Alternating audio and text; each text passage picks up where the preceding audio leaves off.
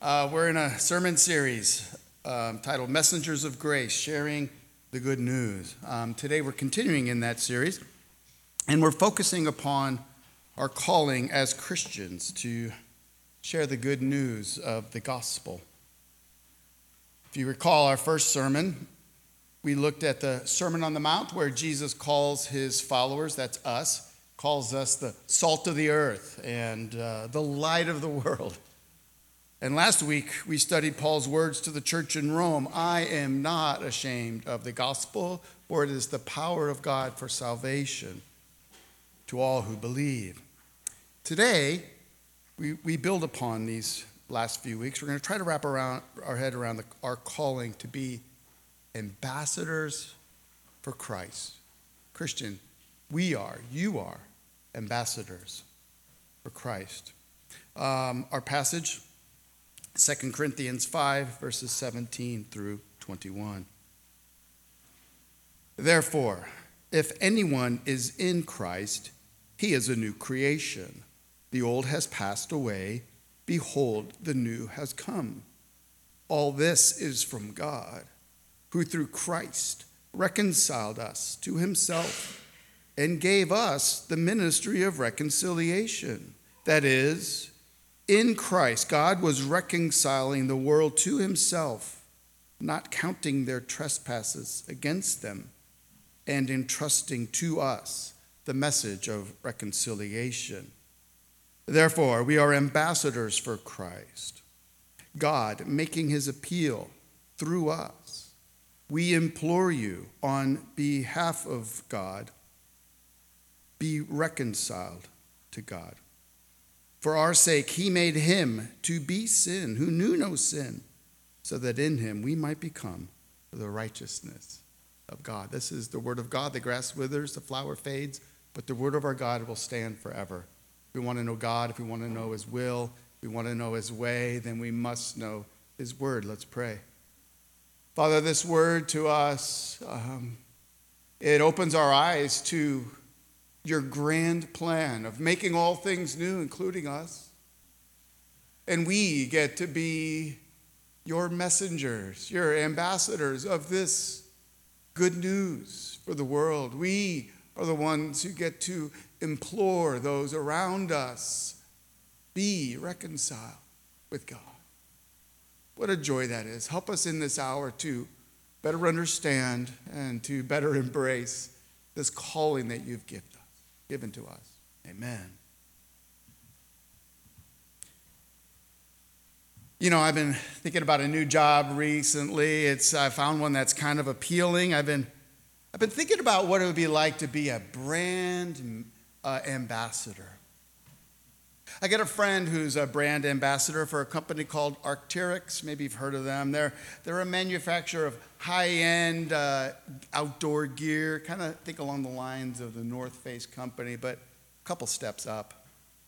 Lindsay is a brand ambassador, which means she gets paid money to wear a bunch of really cool gear. She gets to lead people on group runs through Central Park. She gets to travel the world to places like Napa Valley and Machu Picchu. And recently I saw pictures of her in the ancient city of Petra. And she gets to post these pictures of her in her gear and all these amazing places. And then, of course, her followers look at her, the brand ambassador, and they say, wow, look at Lindsay, like she's really cool. I think I need to buy some Arc'teryx gear. Oh, the life of a brand ambassador, which led me to think, what could I be a brand ambassador for out here in the Hamptons? And of course, Ferrari. No, seriously, don't laugh. I mean, think of me driving all around the Hamptons this summer in a red Ferrari with the top down, people pointing at me and saying, wow, look, it's Pastor Mark. He drives a Ferrari. I think I need to get a Ferrari. I think I'd be a really good brand manager for Ferrari. I've reached out to Maranello. I'm waiting to hear back. Until then, I guess I'll be an ambassador for Christ, which is what Paul says all Christians are. In our text, Paul speaks of how, as Christians, we are ambassadors. And of course, there were no brand ambassadors back in Paul's day. That would be funny. Could you imagine being a brand ambassador for Nero's hot sauce? No, Paul had the typical ambassador in mind, someone appointed by a ruler to represent their country in a foreign land. Think about it. To be an ambassador is a very distinguished honor, but it's also an extreme challenge. Christian, did you know that you have this calling to be an ambassador for Christ, for him and his kingdom? We get to represent him here on this earth. What a distinguished honor and an extreme challenge. This morning, Paul teaches us that if we belong to Christ, then we have this calling to be ambassadors for Christ. We will look at this under two headings. First, God's work, and then our work. God's work. First, let's look at God's work of new creation. Whether you're a Christian here or not, one of the most important things that you can ever come to grips with is this: the scope and the scale of the gospel. Unbelievers roll their eyes at Christianity. They think it has nothing that would interest them. And it's true, as Christians, we too can live unproductive lives because we underestimate the scope and the scale of the gospel. Often as Christians, we can hold to a small gospel, a gospel that's kind of all about us or our ideas of what we like to achieve here on earth. But Paul wants to show us that mature Christians have a big and glorious gospel that they hold on to. Its scope, its scale is enormous. It's God's big picture, what he's doing. Verse 17, Paul helps us to see this. Therefore, if anyone is in Christ, he is a new creation. The old has passed away. Behold, the new has come. Now, if you were to read verse 17 in the original Greek, it would read, therefore, if anyone in Christ, new creation. The subject and verb must be supplied. The old NIV and our ESV says, he is a new creation. The new NIV and some other translations say, there is new creation. So which one is it? Is Paul wanting us to think about ourselves as being new creations, or does he want us to think about not God's new creation having come upon us? I think the answer is yes to both. Paul wants us to see that, Christian, you are a new creation in Christ Jesus, but also that you're a part of this new creation that Jesus has ushered in when he came, this kingdom that has come. But it's, of course, coming in its newness when he returns to earth one day. God is bringing a new creation, a new heaven and earth will come down. Also, he's made you a new creation so that you are being made fit for that day. God is making all things new. Do you remember the movie The Passion of Christ? Some of you are probably a little young for that. It's like this year it'll be 2 decades old. Hard to believe it. Been that long. But you remember that scene where Jesus is all bloodied and just covered in sweat, carrying the cross through Jerusalem on his way up to Golgotha, and he can barely move. It's gotten so heavy. He is so weak and exhausted, barely able to move. He stops. He looks up, and there's Mary, his mother, and he looks at her. Remember what he says? I am making everything new.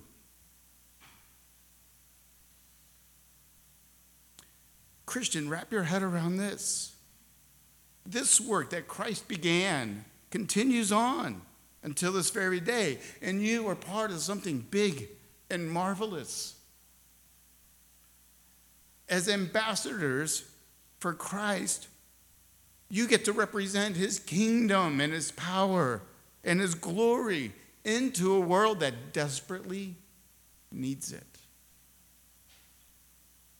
And so for the challenge for that ancient church and the challenge for us today is to have eyes to see what God is really up to. God's plan is nothing short of making all things new. Does this make sense? You know, I think that the scale and the scope of what God has in store is well beyond mankind's ability to even grasp. This is the most wonderful news anyone could ever hear. You see, every trouble that has faced every person who has ever walked this earth, it finds its remedy in the gospel. That is God's work of new creation. Now for God's work of reconciliation. The big idea here is this: the fact that God is making a new creation out of this old creation means that a reconciliation must take place in some way. What if you were like a great artist? I know for some of you that's kind of hard to believe. I do stick figures and they don't even look like people. But imagine you were an artist and you had this wonderful work at a local art gallery. But one night the art gallery owner got really, really drunk, took a pair of scissors and just destroyed your creation. Tell me, how would you respond? Would you not get angered? Would the gallery owner not be justly deserving condemnation and judgment? Of course he would. And would not your relationship be severed to the point that almost nothing could restore it? And would it not also be true that in order for your relationship with the gallery owner to be restored, something must take place? And that something is reconciliation. The word reconcile means to bring into agreement or harmony, to make compatible, to settle a quarrel or a dispute. You know, we human beings are like gallery owners who have taken this beautiful, glorious work of God, His creation, and us ourselves, and we've cut it to pieces because of our selfishness and our sin. God is right to be angered with us. He is right to condemn us. And so for anyone to have any hope of restoring a relationship with God, there must be reconciliation. And thankfully, God not only desires reconciliation, but He has worked reconciliation for us. Look at these wonderful words of verse 18 and 19.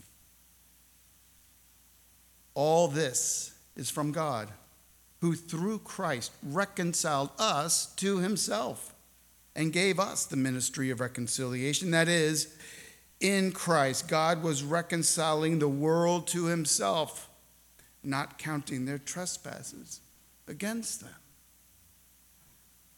God reconciled us to Himself. Notice, we don't reconcile ourselves to God. Paul writes, all this is from God. It wasn't our idea for God to send His Son to make reconciliation happen. It's all God. God takes the first step. God takes every step. He reconciles us to Himself. And He desires to reconcile the whole world to Himself. And you see, reconciliation cannot be like a sweeping under the rug all of our sins, to act as if like they never happened. Our sins cannot be swept under the rug. They must be dealt with once and for all. And God has done this for the world once and for all. That's the point here.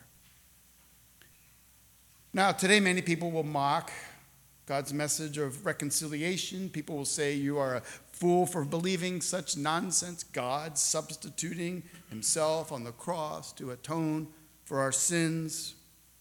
But it just betrays their ignorance regarding understanding of relationships. For with all reconciliation, human or divine, trespasses must be dealt with.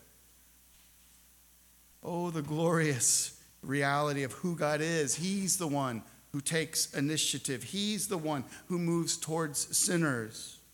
We are so lost in our spiritual blindness that we cannot even see our need for reconciliation.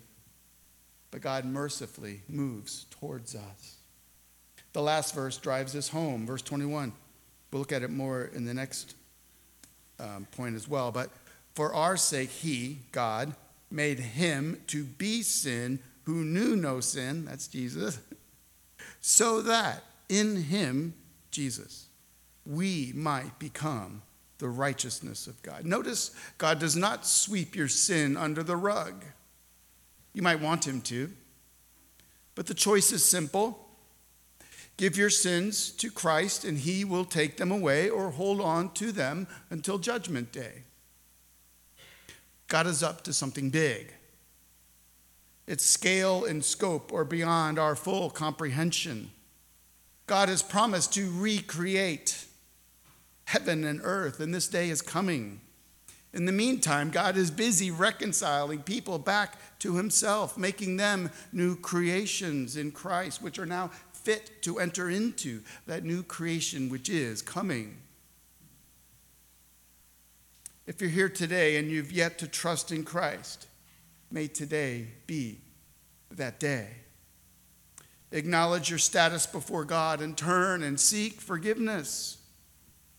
God stands ready to reconcile you.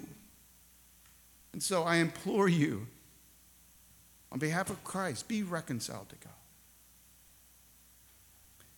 If you are a Christian, this message of reconciliation that God has entrusted to us is that we are ambassadors with a wonderful message. So first we looked at God's work of new creation and reconciliation. Now let's look at our work, that of being ambassadors for Christ. Christian, God has reconciled you. You are now his. He loves you. He watches over you. And he has work for you to do. Kingdom work. Grand and glorious work. Listen, we get to be ambassadors. Not U.S. ambassadors to Lithuania. I don't even know where that is. Sadly, not brand ambassadors for Ferrari. We get to represent the King of heaven on earth. But what exactly does this look like? Paul explains his calling to be ambassadors, first beginning in verse 20. Therefore, we are ambassadors for Christ. Verse 18, God gave us this ministry of reconciliation. Verse 19, and entrusting to us the message of reconciliation. Christian, the Bible clearly states that we are ambassadors for Christ. Every Christian shares this calling. See, if our Heavenly Father is all about reconciling the world to himself, then this is our shared calling too, right? We all share this calling, but not all Christians live out this calling, which is why Paul writes in verse 20, we implore you on behalf of Christ, be reconciled to God. Now, of course, he's talking to some in the congregation. Like every church, faithful church has people in the congregation who need to be reconciled to God. But if you recall, this is quite the messed up church. And so he's talking to them about a reconciliation with a small r. They are immature Christians. They get that God has forgiven them, but they haven't fully traced out all of its implications in their lives. And so though they have this calling to live these new lives for their Heavenly Father's glory, they are still living according to the flesh. They're still chasing, if you know 1 and 2 Corinthians, you know they're chasing after petty dreams and they're treating each other poorly.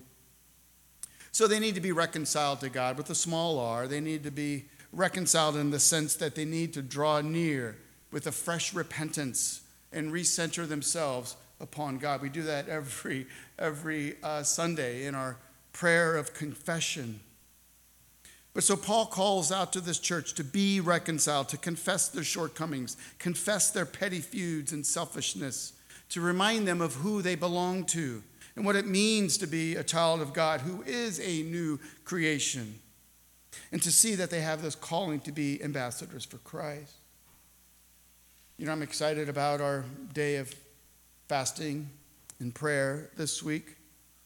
Grace Church, we have called this day of fasting and prayer. You can pick whichever day. You can fast from dinner till dinner the next day, or you can fast from, 2 days if you're feeling so emboldened. But we need this, I believe, when it comes to the area of our evangelism, of our reaching out. When I was going through church planters training way back when we were planting this church, one thing that stuck out to me was how the instructor would talk about how typically a new church is very outwardly focused. It's all about reaching people for Christ. But something happens usually around year 15 where things really start turning in, and all the new ministries are about people in the church, not those outside. And I'm like, we can't be that as a church. We can't just be about our own spiritual growth to the detriment of those in our community who haven't heard about Christ. And so we're going to take a day to confess that us individually and we as a church, we're not all that good at being salt and light. Perhaps we really kind of are ashamed of the gospel. It'd be a chance for us to cry out to God, that he would bless our prayers, that he would place upon our hearts people we can be praying for and inviting to Christianity Explored. And we were going to be praying and fasting that Christianity Explored would be miraculous, that God would do an amazing special work. I think our God is happy and pleased to bless Grace Church as we seek to become better ambassadors.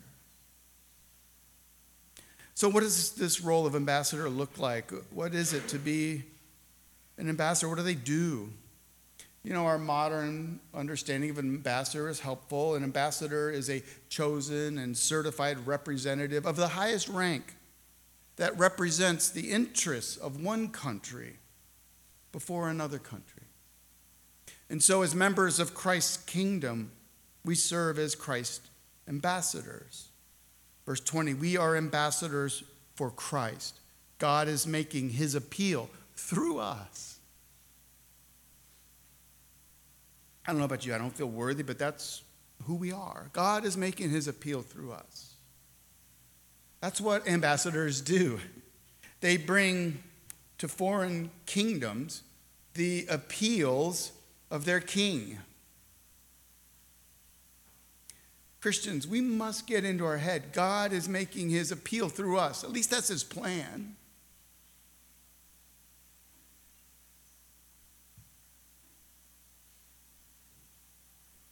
That's God's design for your life.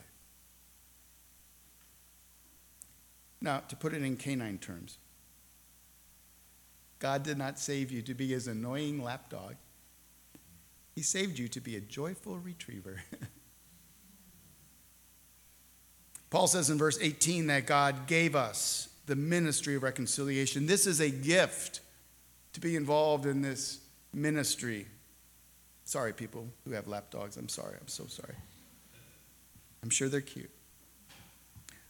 See, if you're in Christ, not only has God given you the ministry of reconciliation, look at the end of verse 19, but also he has entrusted to us the message of reconciliation.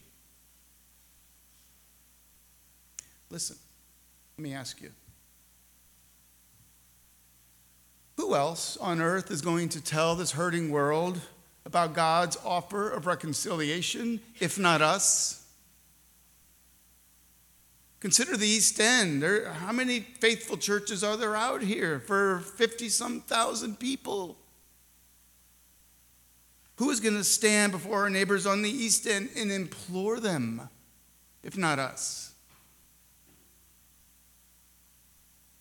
To us, a calling has been given. We are ambassadors for Christ. God is making his appeal through us. Does this make sense? God is making his appeal through us to implore our neighbors. To implore is not to suggest. I think often as Christians we're like, well, thanks for asking. Let me suggest to you. Perhaps, maybe Jesus, he's made my life great. No. We have a calling to implore, which means you plead. Please listen. Please hear this message.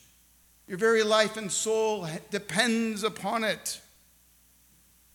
We implore you. We don't just merely suggest. Like, I prefer pickleball over tennis, but you pick, you know. This means we lose sleep over the fact that there are people that we know and love who must hear God's message. So let me ask you, when was the last time you lost sleep over the souls on the East End? We lose sleep over our finances. We become anxious about what we're going to wear, what we're going to eat. Matthew 6. We lose sleep over finding the perfect soulmate or getting a promotion. But do we lose sleep over that which Jesus lost sleep over when he walked this earth? Listen, none of us will be mature Christians, and we will not be a mature church until we embrace this calling with a zeal that's commensurate to the distinguished nature of our calling. God is making his appeal through us. You know, the greatest issue facing everyone living on the East End isn't the cost of living, although good luck finding a rental. It's not troubled relationships or health or obesity. The greatest issue facing everyone is that they need to be reconciled to God, or else. And guess what? We've been entrusted with the message that they need to hear. We are God's only ambassadors. There are none other out here, okay? It's just the Christians who have this news. He's making his appeal through us. Do you see this? Do you see yourself as a new creation who's been entrusted with the message of reconciliation?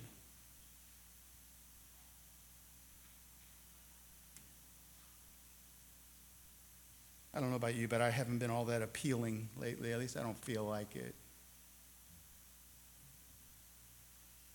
I used to be the guy who was always out meeting people, sharing the gospel. I think I've become really busy with church things.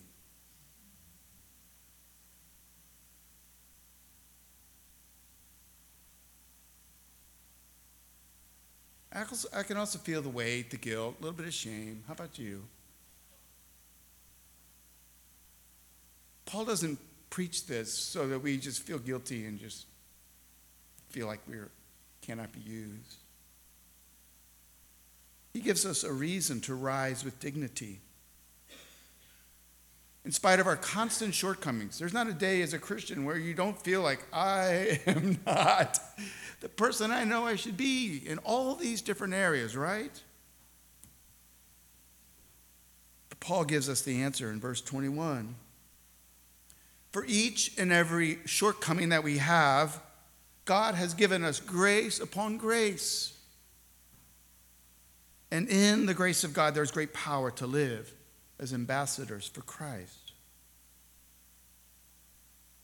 Look at verse 21. Paul here, he knows that we constantly need reminding of God's continual grace so that we rest secure in God's love for us and therefore live with great power.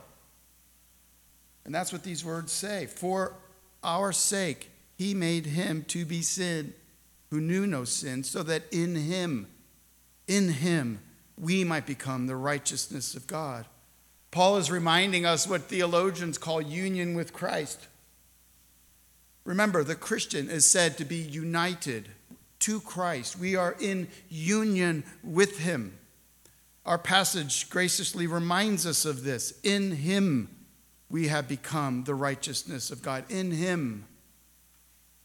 Union with Christ means that our lives are so united in Christ, so hidden in Christ, that it's as if we were there in him when he walked this earth with his perfect life, sinless life. And we were in him when he died on the cross, death for our sin. And we are in him now as he's risen from the grave to eternal glory. We are united to Christ. This is how you get saved. It's because God, in his mysterious way, places you in Christ with him.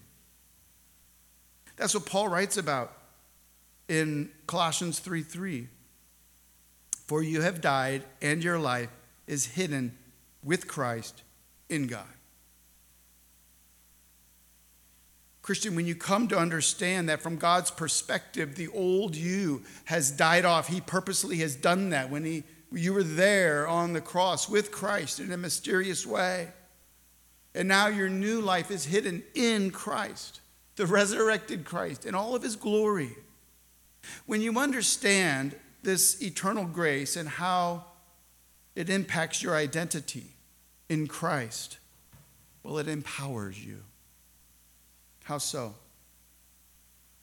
Well, your union with Christ actually allows you to stop and take stock of all your shortcomings and really truly lament your sin. But you will lament as one who's been set free from all the sins of the past and the present and the future.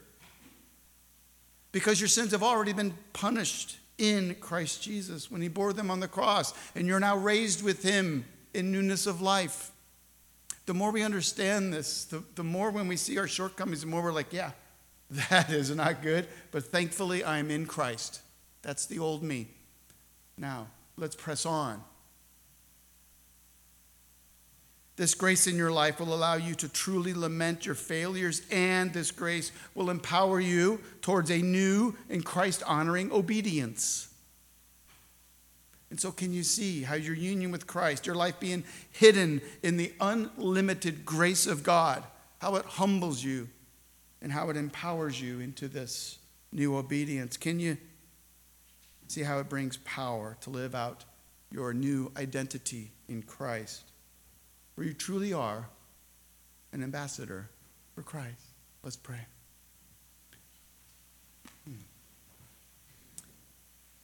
Once again, we're shown the riches of your grace. We cannot help but think how wonderful you are, Heavenly Father. You have saved us with an eternal, everlasting salvation.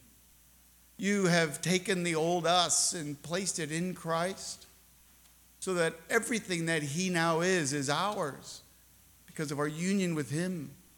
And therefore, nothing can separate us now from the love of God that is in Christ Jesus. And we truly are more than conquerors. And we are ambassadors. We thank you for this calling. Give us the power to honor you as we live. Amen.